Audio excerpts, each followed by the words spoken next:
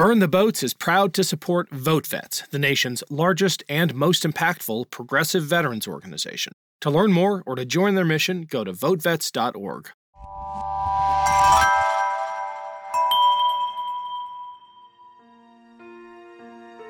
The shooting in Charleston was an anti-Black shooting, and the shooting in Pittsburgh was an anti-Semitic shooting. The shooting in El Paso was an anti-Latino shooting, but they all had white power gunmen who share not only those particular hatreds, but this web of social connection and this long history and these clear ideologies.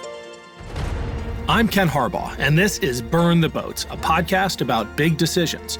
On Burn the Boats, I interview political leaders and other history makers about choices they confront when failure is not an option. My guest today is Dr. Kathleen Belew, professor of U.S. history at the University of Chicago and the nation's foremost expert on the involvement of military veterans in the White Power movement. She is the author of Bring the War Home, the White Power Movement and Paramilitary America. Dr. Belew, thank you for joining us on Burn the Boats. Thank you very much for having me. You have described America today as a militarized state. The title of your book, in fact, refers to paramilitary America. Can you explain what you mean by that? Absolutely. So paramilitary, for me, is just the presence of military things, and this could be language, uniforms, weapons, tactics, thinking, in places outside of the military apparatus. So militarized society outside of the military counts. So does the presence of military language to describe civilian life or civilian activity, the use of military uniforms in a non-military way, and of course the overflow of military weapons and technologies of killing into civilian spaces. Can you give us some examples? I mean, the mind naturally goes to our increasingly militarized police forces and other contexts where you might imagine it, but you also talk about the public at large becoming more warlike. Absolutely. So in the book, I really try to look at paramilitarization as a process that's occurring in multiple spheres of American society. So I'm principally interested in how this works within the white power movement, and I imagine we'll get back to that in a moment. But you can see this sort of anywhere. I mean, if you walk down the Halloween costumes aisle at Target, you'll find opportunities for kids to dress up as soldiers, as SWAT team members. If you walk down the toy aisle, you'll see tactical Nerf gun vests. We can think about paintball courses and camo fatigue uniforms and all of the different video games that encourage us into this mind frame. And the thing about that is that it really does cross out of these sort of recreational and cultural spaces into places where it does real violence. So we can see this arc in the way that civilian policing has become militarized, the way that different parts of our law enforcement apparatuses have become militarized, and it really does lead to higher casualty counts all over. So let's tie this to the American wartime experience, which is your expertise. We are still, although most Americans don't want to realize it, still engaged in the longest wars in American history. And you have dived deep into this reality that after every overseas adventure that America has ever embarked upon, American soldiers and sailors and airmen and Marines return with an infectious mentality that is driven by that wartime experience. Explain that to us, and then how it is so pervasive across the culture.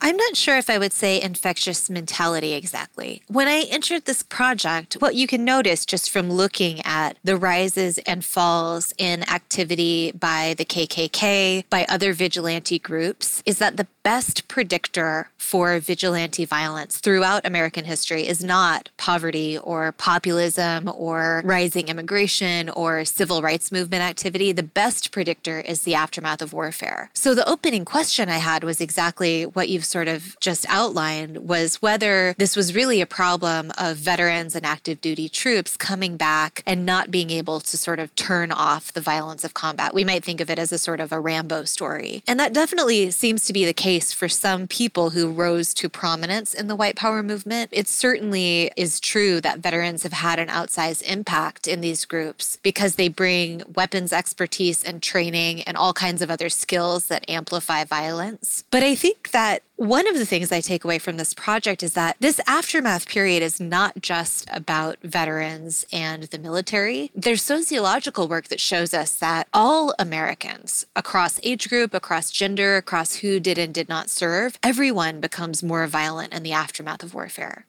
So I think what we're looking at is something much more complex about how society is mobilized for conflict and how much we don't do the work of de-escalating afterward such that we restrain those violent impulses when we return to civilian life.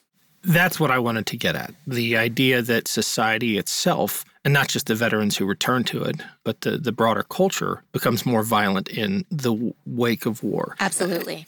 But can you drive that point home? Because one interpretation could dwell on the affectations of violence, the costumes that you pointed out around Halloween, or the language, or just the way the coverage of war seeps into our national consciousness in the way we talk about it, in the popularity of camo now, like my kids are wearing, camo backpacks. That's not violence. No, but it is. You are talking about actually impacting the behavior of society at large. So the thing is that the paramilitary fatigues and camo backpacks and the Nerf guns and all of that are not easily disentangled from real violence. So if we look at something like policing, part of the thing that happens is just at the level of wearing uniforms, right? Like we can trace the movement from police officers wearing nothing but the blue uniform to special units and paramilitary units that wear tactical vests and combat style boots and paramilitary uniforms that are camo fatigues or other kinds of paramilitary uniforms. That goes with a kind of training that dramatically escalates casualties, including things like paramilitary training from special forces, like changing the language so that they are using militarized language to describe what they're doing, to things like proactive patrolling, where they're not just doing something that might be recognizable as community policing, but they're actually out in these paramilitary uniforms looking for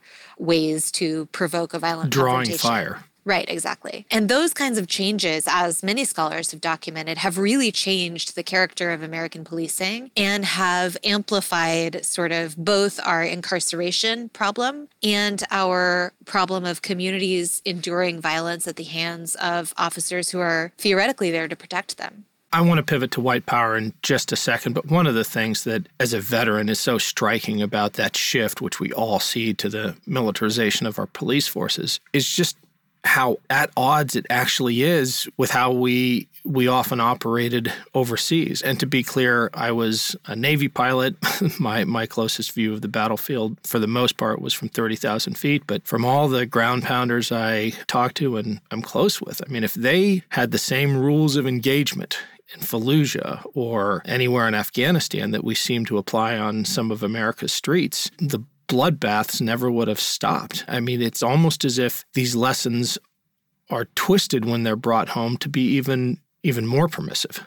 That's really interesting. And I think one of the things that we could add to the conversation is that if you look at the way that these tactics themselves evolved, they were kind of deeply intertwined with domestic policing even before this paramilitary turn. So historians have documented the way that anti-civilian tactics are visible in communities of color in the United States and are then exported to Vietnam and then brought back again. So the way that these things evolved are also deeply imbricated in our own history of racial injustice within the United States borders.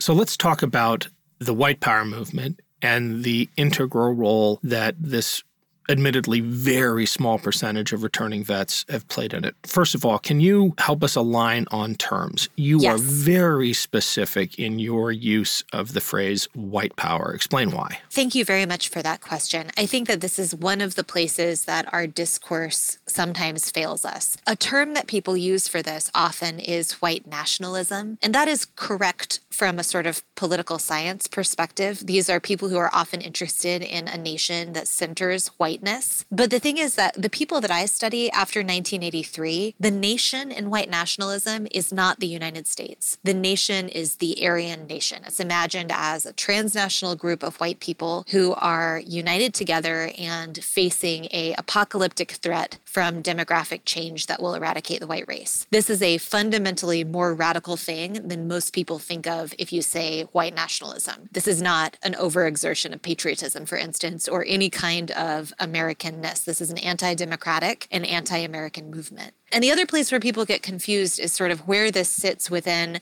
the bigger problem of white supremacy. So when historians use the phrase white supremacy, what we're talking about includes belief, meaning individuals who believe that white people are better than other people. And within that group, some of them are willing to say that they believe that and some are not. And within that group of people who are willing to admit to believing in white supremacy is a smaller subsection of people who are willing to use violence to bring about white power. And that's the people that I'm writing about. But now zoom all the way back out. And white supremacy is not just about belief. It's also about the array of systems and histories and social structures that continue to propagate racial inequality, even if nobody involved is individually a white supremacist. So here we can look at something like we have very disproportionate outcomes around, say, maternal and fetal health, or around incarceration, or around education, or around property ownership. The way that our systems are set up in the United States continue to propagate those problems, even if you have a whole jury and court system full of people who don't believe in white supremacy. We still have a problem with the systems. So what we're looking at in my book when we talk about the white power movement is really the most extreme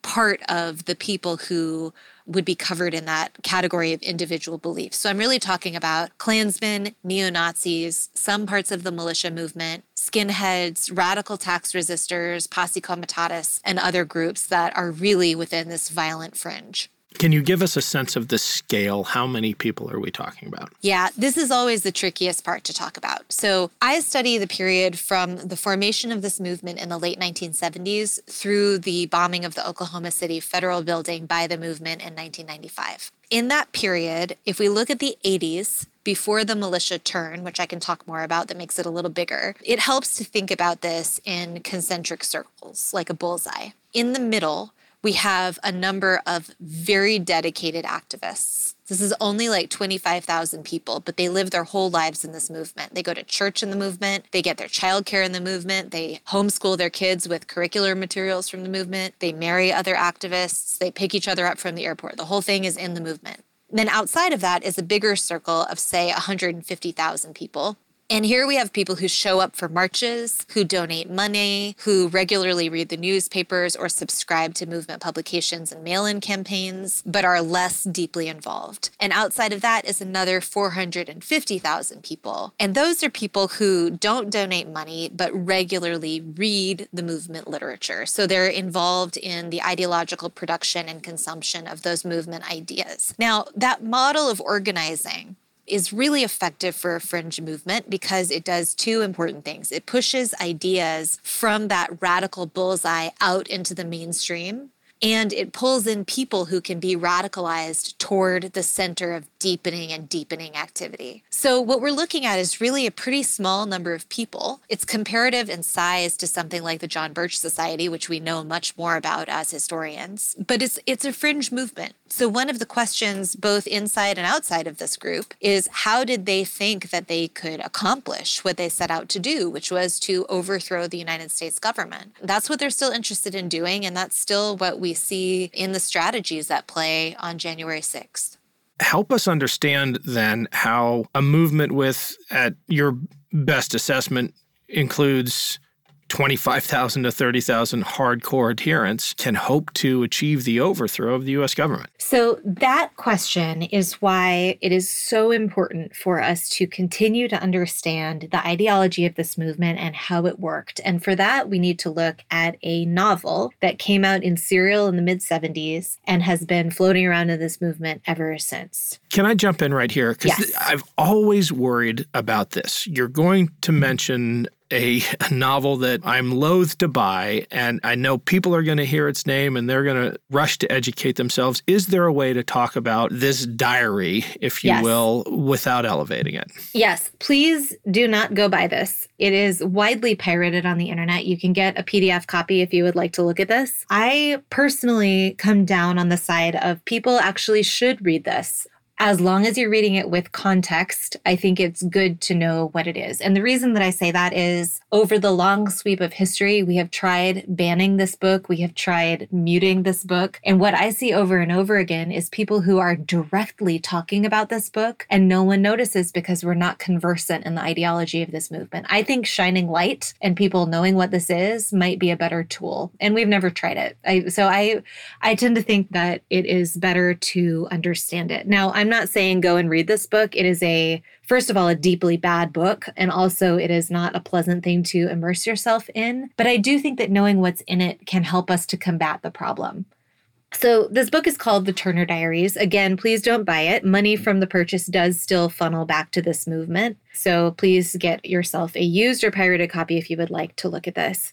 So The Turner Diaries presents a utopian vision of a white power future. So it's a dystopian novel if you're sitting outside of this movement. And it is presented in the style of many apocalyptic novels of the time, where it's presented as a set of journal entries by a fighter in this white revolution that is discovered from a future point where this has all now happened and the movement has successfully overthrown the US. And it presents a profoundly violent vision of what the white power movement is trying to do and of how a fringe movement could possibly hope to overthrow the most militarized superstate in world history. And they do this through a series of sort of asymmetrical guerrilla attacks and mass casualty attacks, provoking a civil war, and then eventually provoking a nuclear war between the US, Russia, and Israel that would allow them an opportunity to seize power in kind of the nuclear aftermath. And then the book's afterword explains they have a genocidal campaign to clear the world of all non-white people through nuclear, chemical, and biological weapons and to establish an all-white world. Now, to be sure, this is not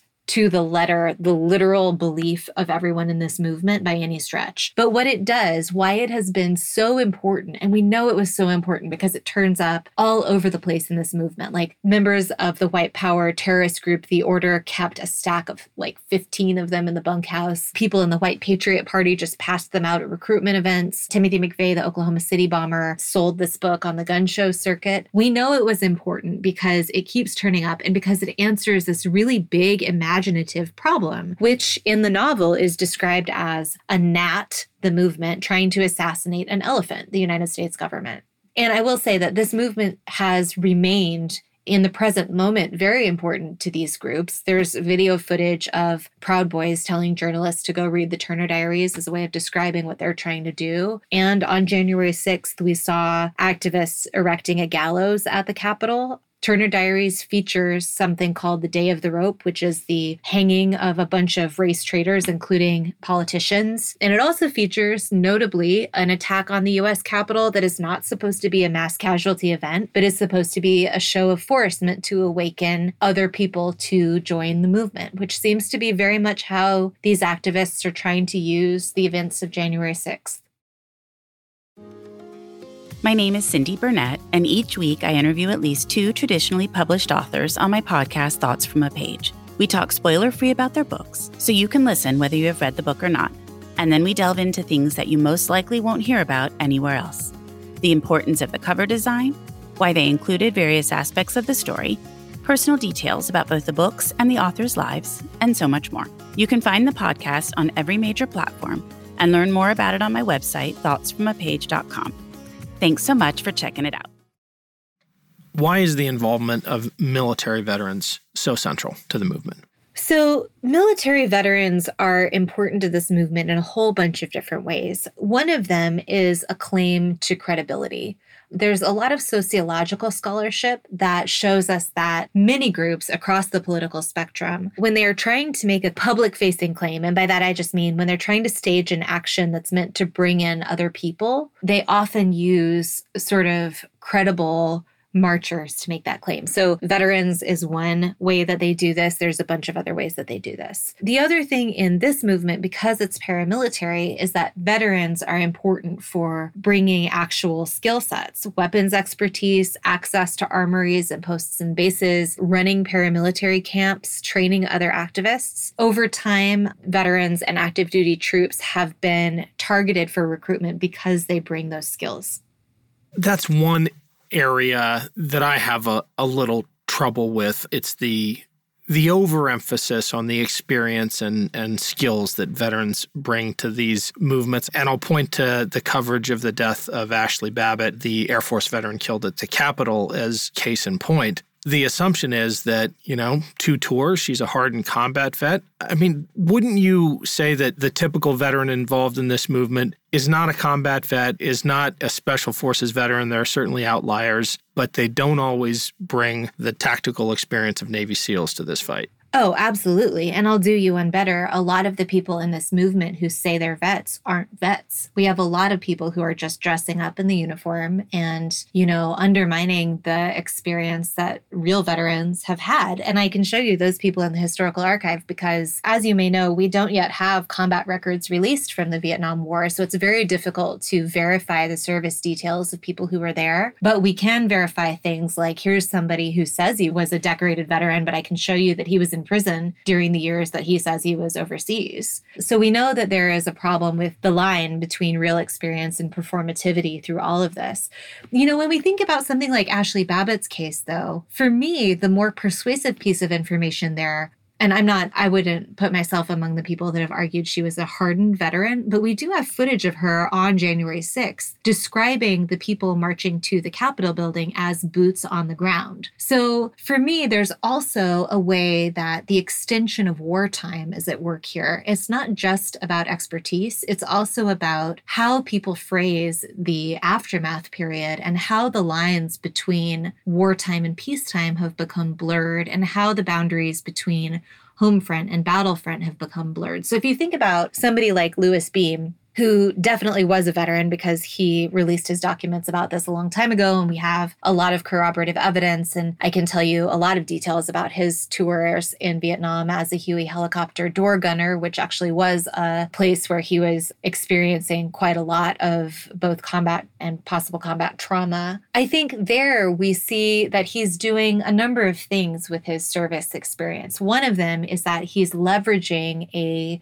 wartime story that is very compelling to a bunch of other people who serve and who didn't serve. Another is that he's leveraging this paramilitary culture where people are able to access the aftermath of warfare in a recreational way almost through paramilitary training camps and training programs and things like that. And another is that he may or may not also be reliving the war for himself. And that one is very difficult to know, right? He says that he's diagnosed with PTSD, that what he's doing is about reliving the war, that what he's trying to do is bring the war home. His writing is where I get my book title. But whether he's actually doing that or whether he's saying he's doing that because it's a good recruitment tactic, I think is a huge question mark. And it's probably one we can never answer. Yeah.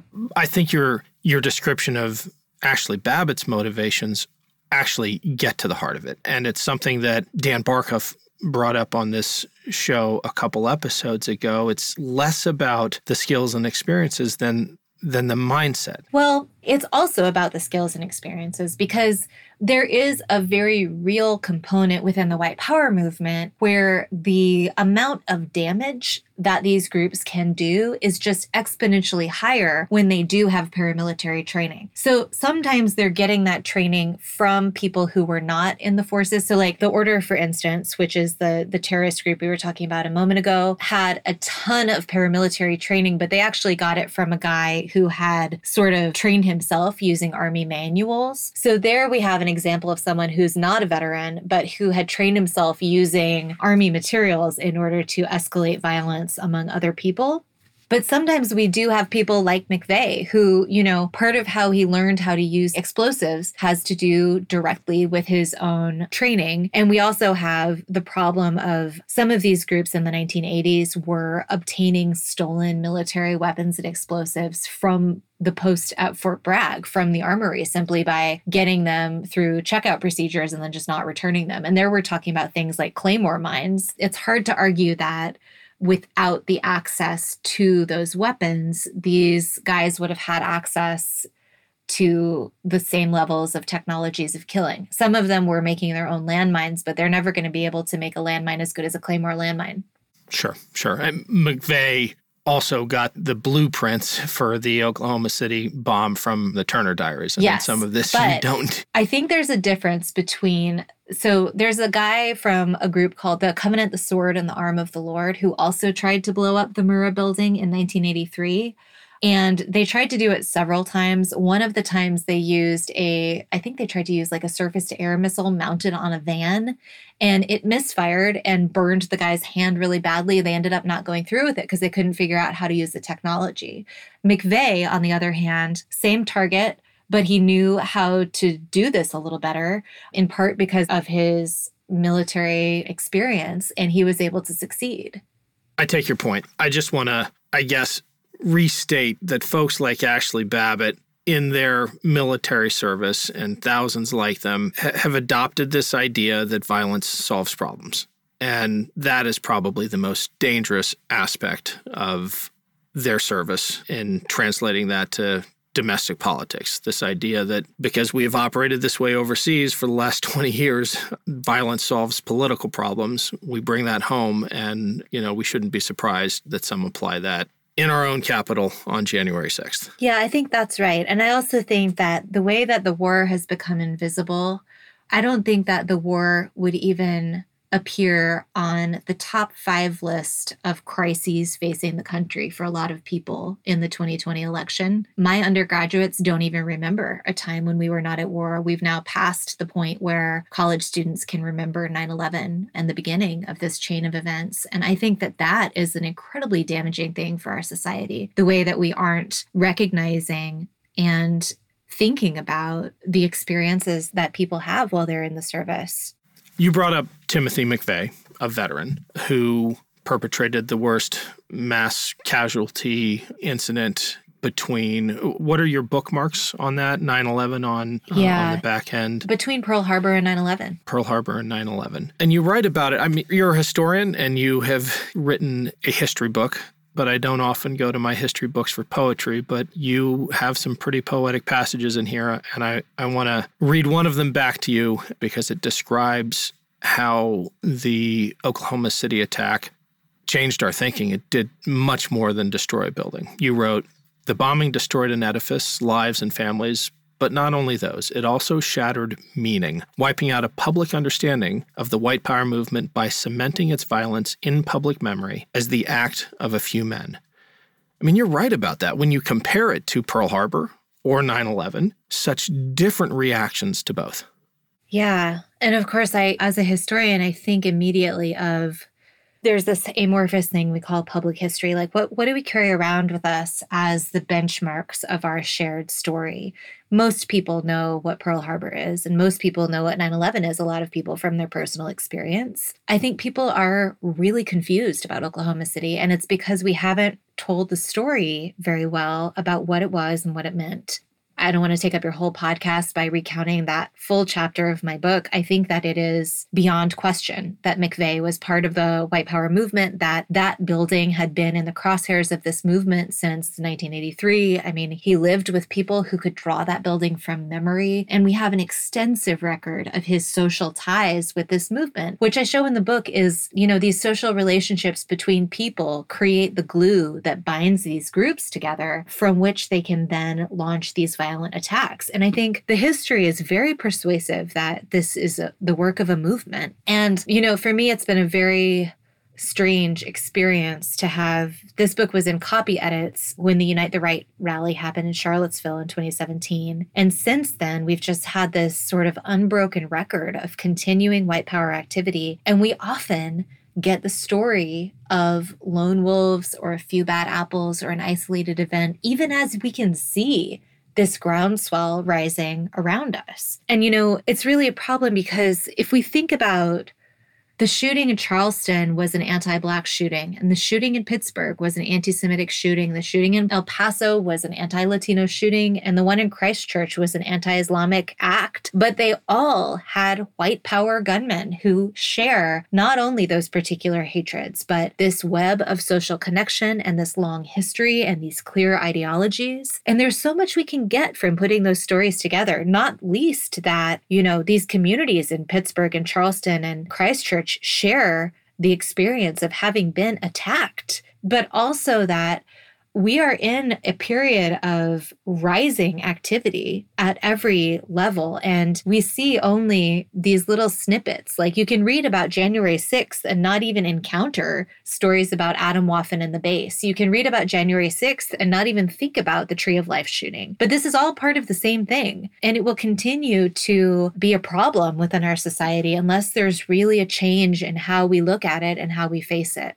The emergence of this lone wolf archetype, it's really a misnomer. It's not an archetype. It's not just a function of insufficient journalistic interrogation or sloppy reporting. It's intentional on the part of the movement, right? This is a strategy that ascribes to this notion of leaderless resistance. Can you explain why it's intentional, why the lone wolf myth is part of their approach to insurgency? Yes, absolutely. So in 1983, this movement declared war on the federal government. This is the breaking point where this stopped being about just vigilante violence and this started being an attack on the United States. And it has been since 1983 very consistently. And to carry out this revolutionary project, they adopted two new strategies.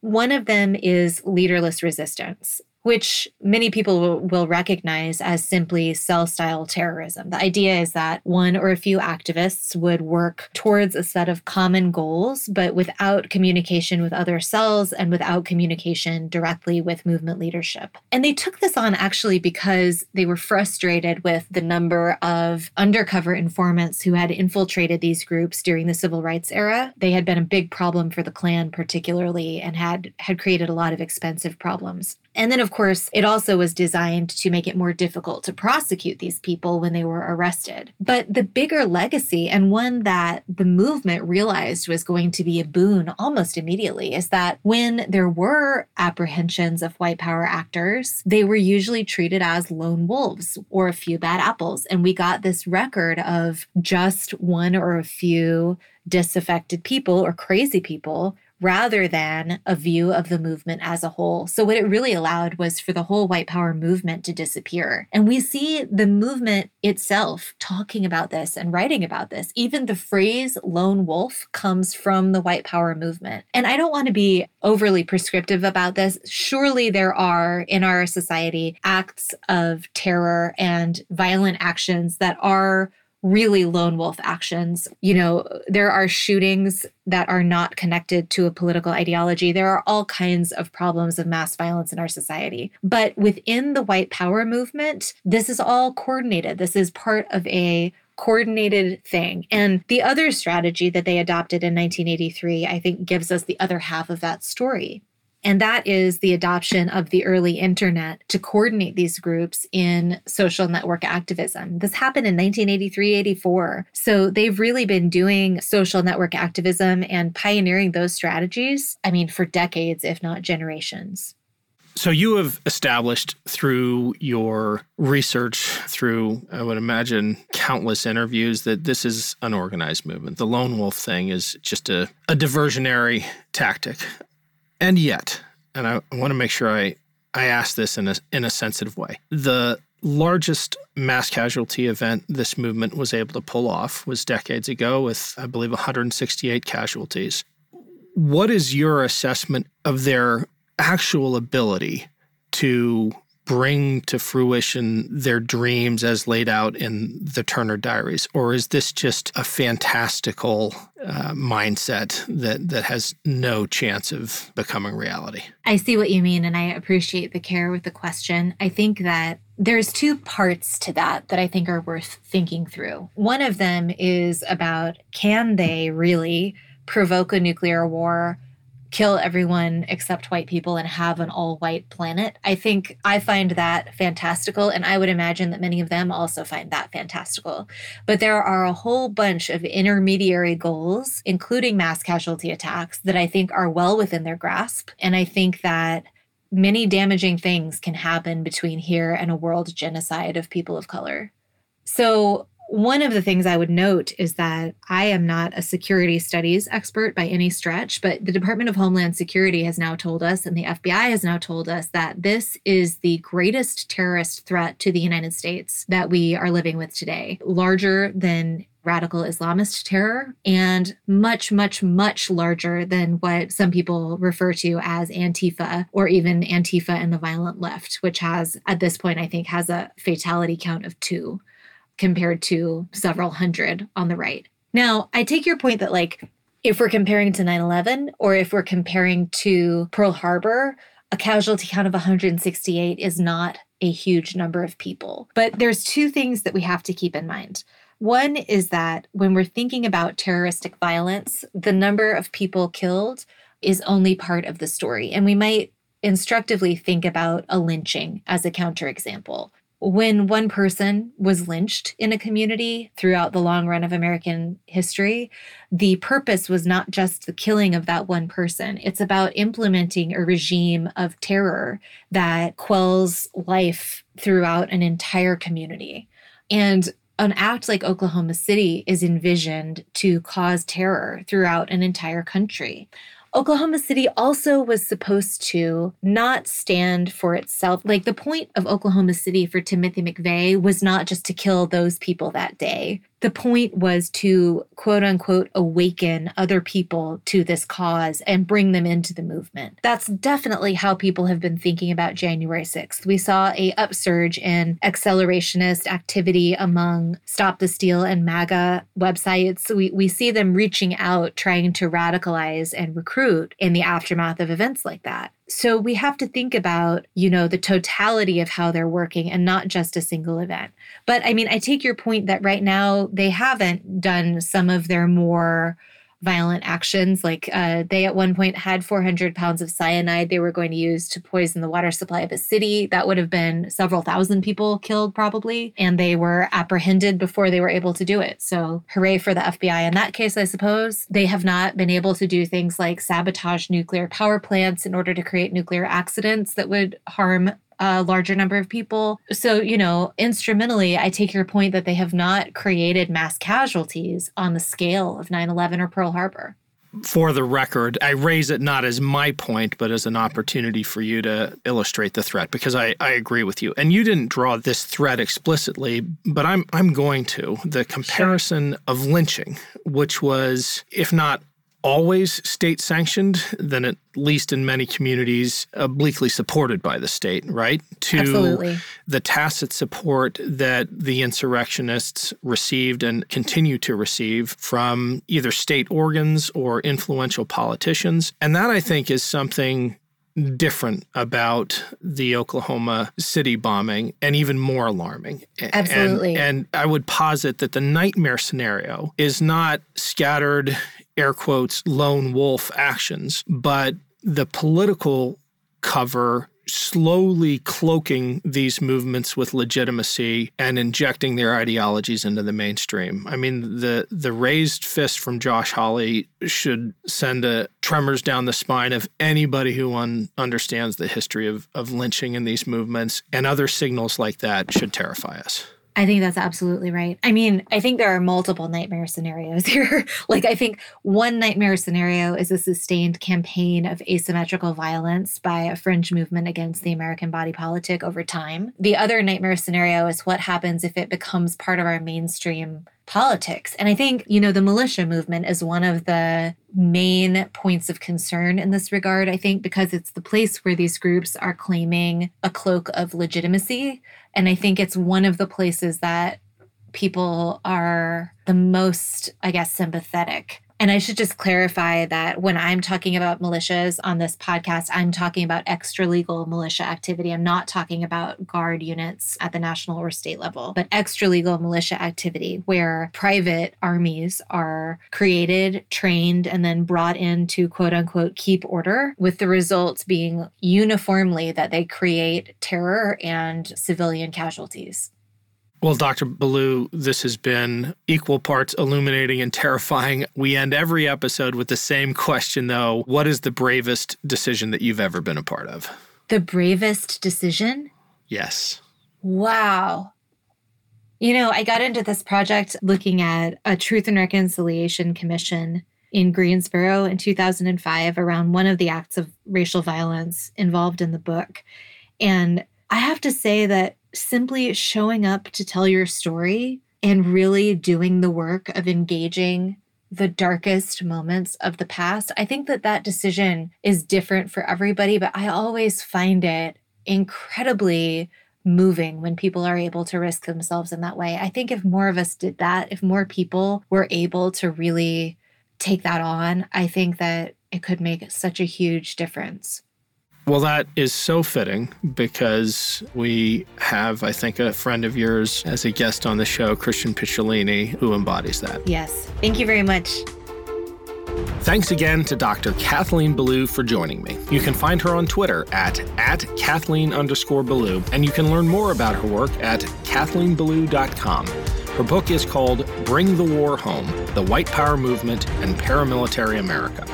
Next time on Burn the Boats, I'm talking to Congressman Jason Crow, a former Army Ranger and representative for Colorado's 6th Congressional District. In the aftermath of the January 6th insurrection, he has been hailed by his colleagues in Congress as one of the heroes of that day for his actions guiding fellow members to safety. If you enjoyed today's episode of Burn the Boats, please rate and review us on iTunes. It really helps other listeners find the show. Thanks to our partner, Vote Vets. Their mission is to give a voice to veterans on matters of national security, veterans care, and issues that affect the lives of those who have served. Vote Vets is backed by more than 700,000 veterans, family members, and their supporters. To learn more, go to votevets.org. Burn the Boats is a production of Evergreen Podcasts. Our producer is Isabel Robertson. Audio engineer is Sean Rule Hoffman. Special thanks to Evergreen executive producers Joan Andrews, Michael DeAloia, and David Moss. I'm Ken Harbaugh, and this is Burn the Boats, a podcast about big decisions.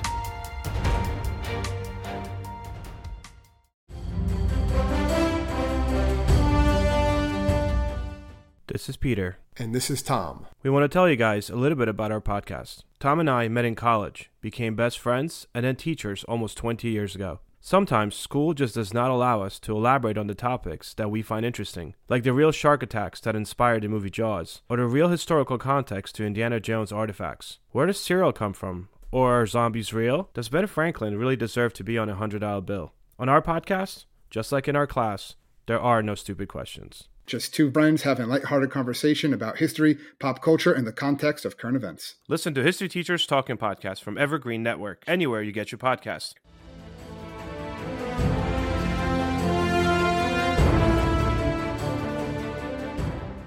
This podcast was produced with the support of the Ohio Motion Picture Tax Credit and in partnership with the Ohio Development Services Agency.